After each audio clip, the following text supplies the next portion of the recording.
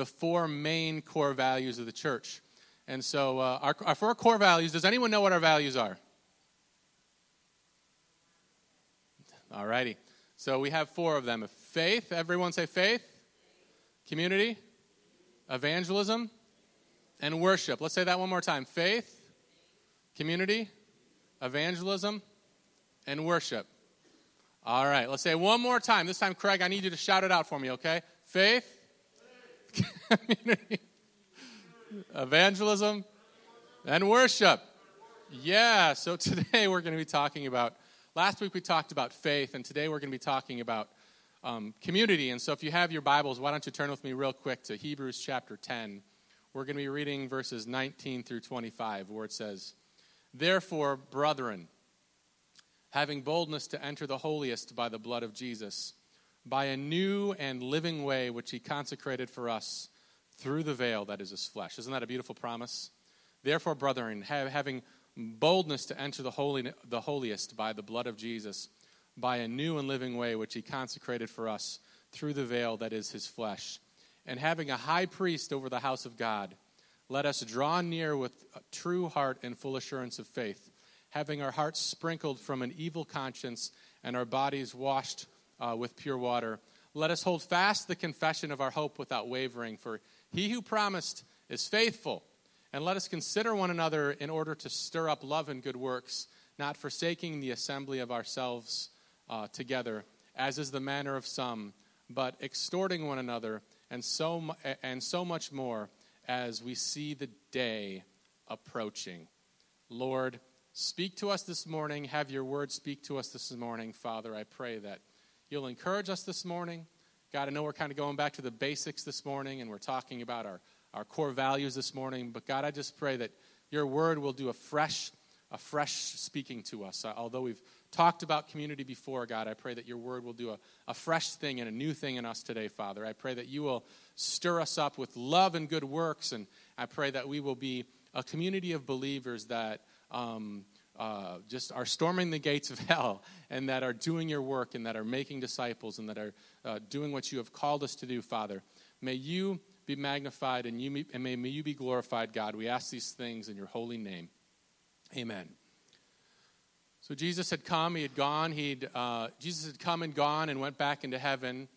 And just to give you a little bit of context here, the writer here is writing first century Jews, and what he's doing is he's linking the Old Testament, or the Old Covenant with the New Covenant. And he's making these little lines, and he's making connections from the Old to the New, from the Old Covenant to the New Covenant. And actually the book of Hebrews, if you delve into it, is just a rich book of a lot of connections to the Old Testament. And so he's a Hebrew writer that's writing other Hebrews, and essentially what he's doing is he's telling them to stop acting like Hebrews. And so what had happened is that many of the early Jews had believed in Jesus the Messiah. They'd gotten excited about Jesus, and they'd heard about him, and they had begun to slip back into their old rites and rituals, and they had began to go back to what they knew because of the mounting persecution of the church.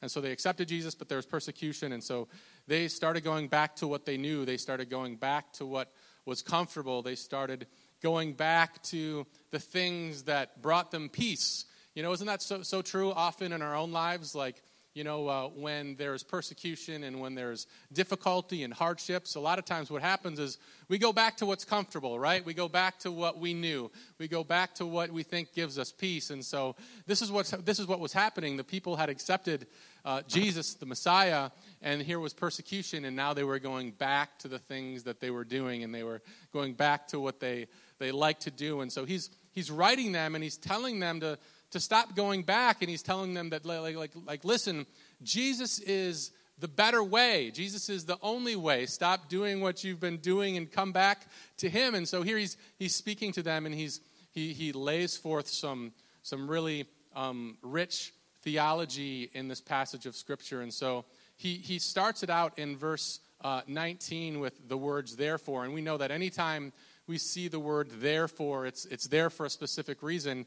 And if you look at the word "therefore," and I was just kind of studying this passage of Scripture kind of looking at his choices of words. You know, sometimes what writers do is they use a phrase and they'll use it again and again and again. And the reason that they do that is they do that so that the listeners can kind of catch on to what they're talking about. And they use it so that people can remember what they're saying. I don't know if you've ever heard me when I've been talking and I'll repeat my points and I'll repeat them again. You know, maybe you've done this with your kids before where you to clean your room. Okay, it's time to clean your room. It's time to clean, like you're repeating what you're saying because it's important and because you want them to listen. A lot of times they don't, those dirty kids. But he's doing this. What he's doing is he is repeating a phrase. You actually see this phrase repeat 3 different times in the text where he says, "Let us."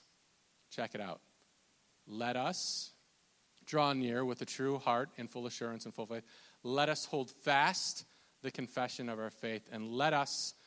So he says, "Let us," 3 different times. And as I was studying, I saw this pattern: let us, let us, let us. And it occurred to me that he did not say, "Let me."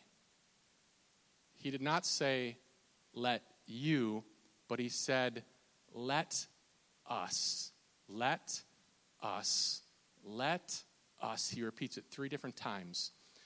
And I think that he does this because he's trying to draw his audience in. He's really saying "let us" because he's trying to connect with what he's saying to. It's not just him and it's not just you, it's us. It's about community. Can you say community? Let us. And so if you look at the first "let us" in verse 22, he says, "Let us draw near." Now, for some of you this morning, that might not seem very significant because when you come to church, you have the opportunity to draw near. You have the opportunity to come up to the altar. You have the opportunity to stay where you're at. For you this morning, it might seem very simple to draw near to God. In fact, in Scripture, it says that He is near the brokenhearted. He binds up all the you know that when you pray, He's there in your presence, right? Like, where can I hide from His presence? If I go to the mountains, He's there. If I go into the depths of the sea, He's there. For some of you, that might not seem like a big thing, but this idea of drawing near when He's speaking to His readers would have actually been very significant. This would have been a big statement for his readers. He was writing first century Jews, people that knew the process by which they had to do what they had to do to come near to God. You see, at one time it was the tabernacle, and that was the place of God's presence. The only person that could go into the presence of the Lord was the high priest, and he would have to go past the outer courts. He'd have to go past the brazen altar. He'd have to go up to the outer veil of the tabernacle. He would have to walk into the holy place. He'd have to go past the inner veil. He'd have to go, and past the inner veil was the Ark of the Covenant. And past that was into the Holy Holies, the Holy of Holies. But in the Holy of Holies, only the high priest could go, and he could only go once a year on the Day of Atonement. And so only one person could go to one specific spot. And the priest, he had to be a descendant of Aaron from the tribe of Judah, a person without defect. He had to have meticulous preparations. He had to wash himself, and he had to put on particular clothing. He had to burn incense and let some smoke cover his eyes so that he wouldn't have a direct view of God. He had to bring blood with him. He had to make atonement for sins. And some scholars believe that it was so dangerous when the high priest went in that they would tie a rope around his waist so that if he were to die from being in the direct presence of the Lord, they could pull him out of the tabernacle. But it was only a specific person who could go in at a specific time, and he had to follow a specific ritual. He had to wear specific clothes. He had to live his life a certain way, and it was only one day a year.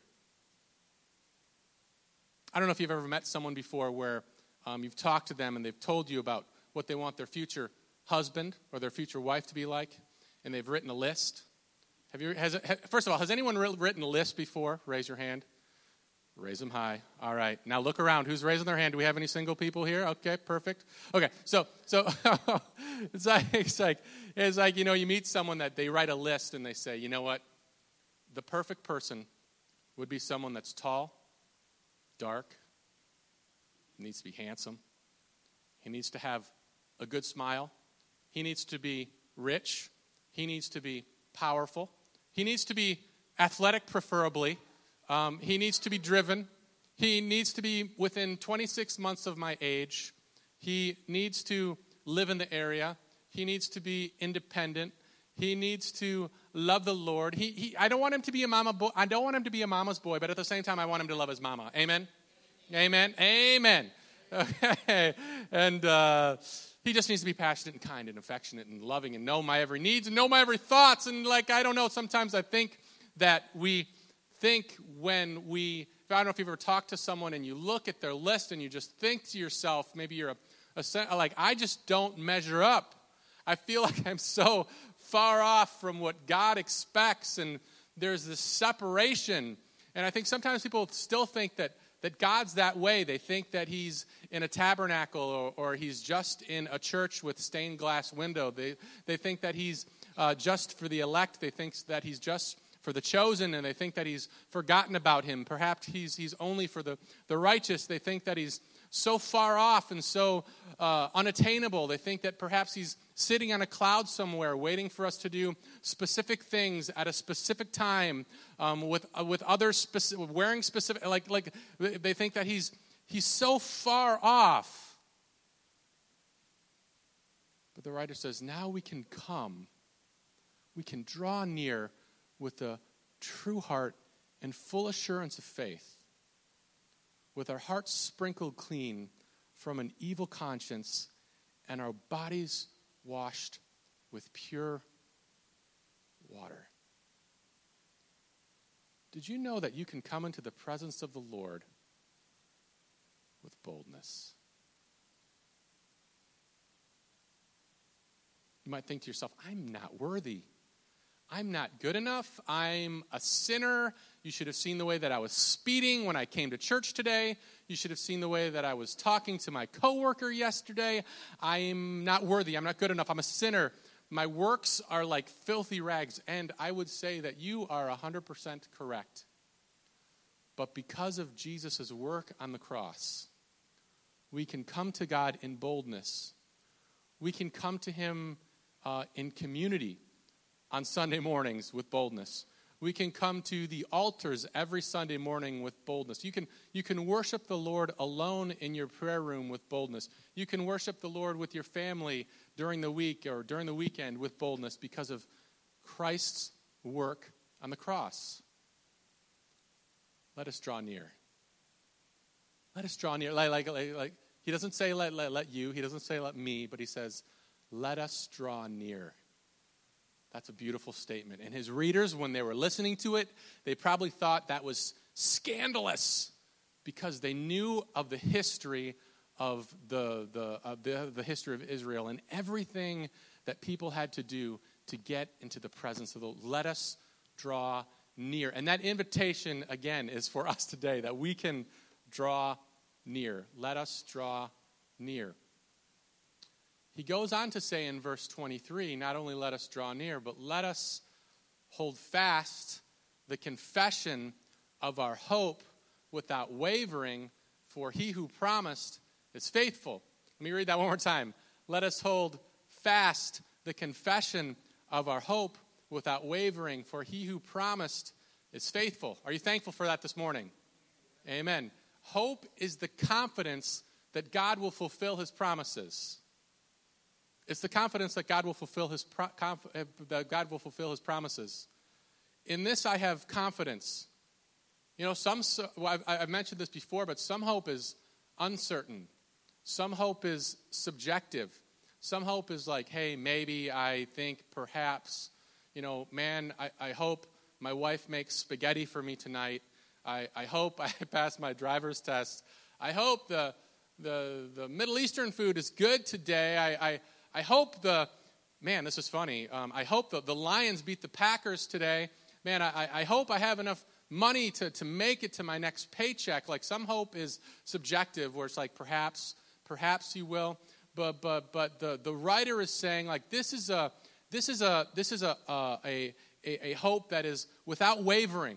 This is an objective hope. It's a certain hope of God's promises. You can know that you know that you know that you know that you know. The Greek word here is elpis, which is found 5 times in the book of Hebrews. And probably the clearest picture of this is found in Hebrews chapter 6, where he equates it to God's promises, and he equates it to an anchor, where he says, this is a sure and steadfast hope, this anchor. And you think about, without the hope that we have in Jesus, that hope that goes behind the veil, without the anchor, your life is blown in different directions, and your life can drift into the weeds, and your life can drift into the deep, and your life can be tossed around. But the beauty of Jesus is that he went behind the veil, and we have this anchor in heaven, and we can have this hope in the confidence that God will fulfill his promises. It's a hope that grounds us. It's a hope that keeps us stable during the storm. It's a hope that keeps us grounded during life's trials and tribulations. You know, even when life isn't fair, we can say that we have this hope. When my friends betray me, I can say that I have this hope. When I'm struggling with uncertainty, I have this hope. When my relationship is on the fritz, I have this hope. I don't know if you've ever met someone who's going through extreme trials, and yet they're able to approach it with peace because they have this hope. My buddy lost his wife last year, and I'm talking to him, and he's encouraging me. And I'm like, how can you be this peaceful? Because he has this hope.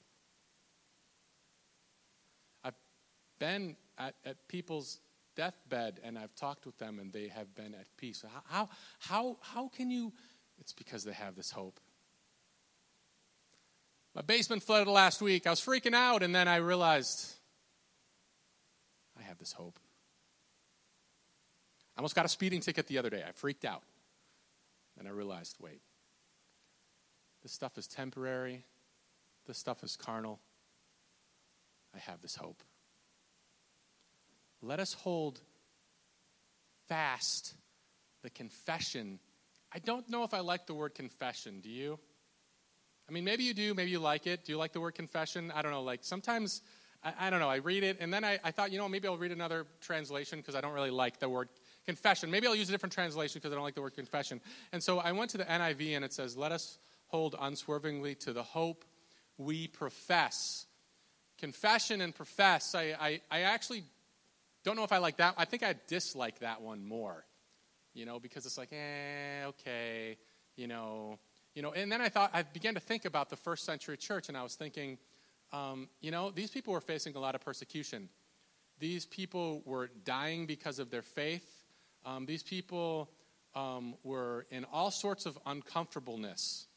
And I thought to myself, these people probably thought because of their persecution, it probably would have been better for them to profess their hope.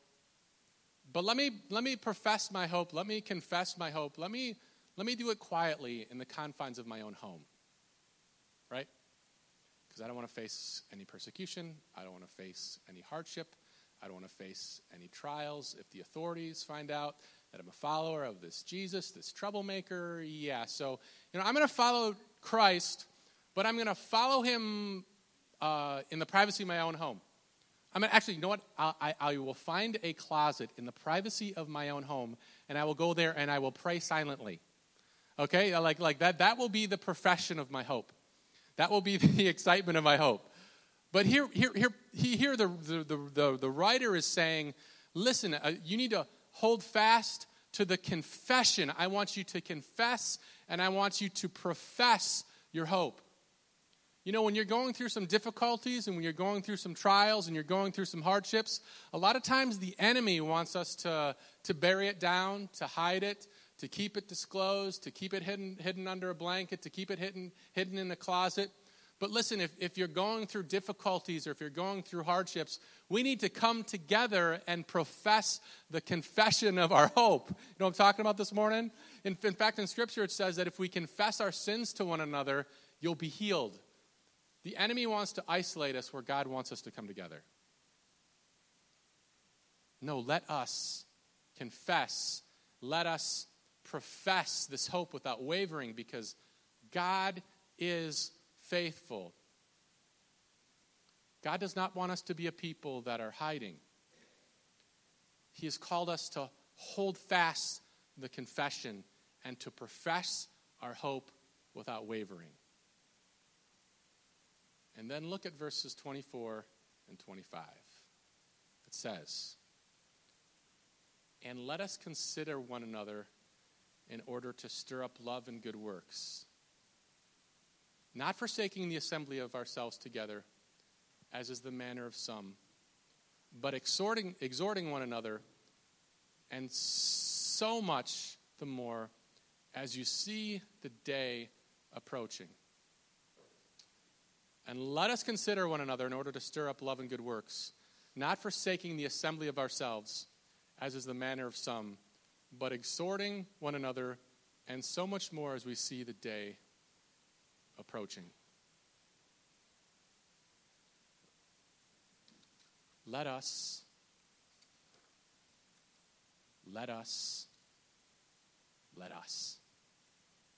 Can you say community? Let us. Community. You know, I heard that our church actually started with a tent revival over where Home Depot's at. And they ended up moving across the street, started over there, they ended up moving across the street. And from what I understand, and Don can correct me because Don's been here since the beginning of the church practically. But from what I understand, they moved over here and they started with the basement. They built the basement first.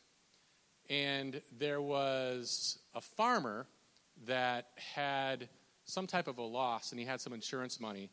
And I don't know if you've heard the story, Don. And they needed so much money to, start the church. And the insurance money was exactly what they needed to start the church. This was 70, 80 years ago or something like that. And so they started with the basement, and then they built up behind where the youth room is. That's where the church was after that. And then I want to say in the 70s they built out, and they built the sanctuary where we're sitting right now. And so we have actually quite a great heritage here at the church. Kind of a good location. I remember when I first got here, it was called Taylor Christian Center. And I was trying to figure out why it's called Taylor Christian Center. I asked everyone. No one knew why. And so I had someone from the streets come in and they said, we thought this was a mental home. I'm like, oh, yes, we are mental, but no, this is a church.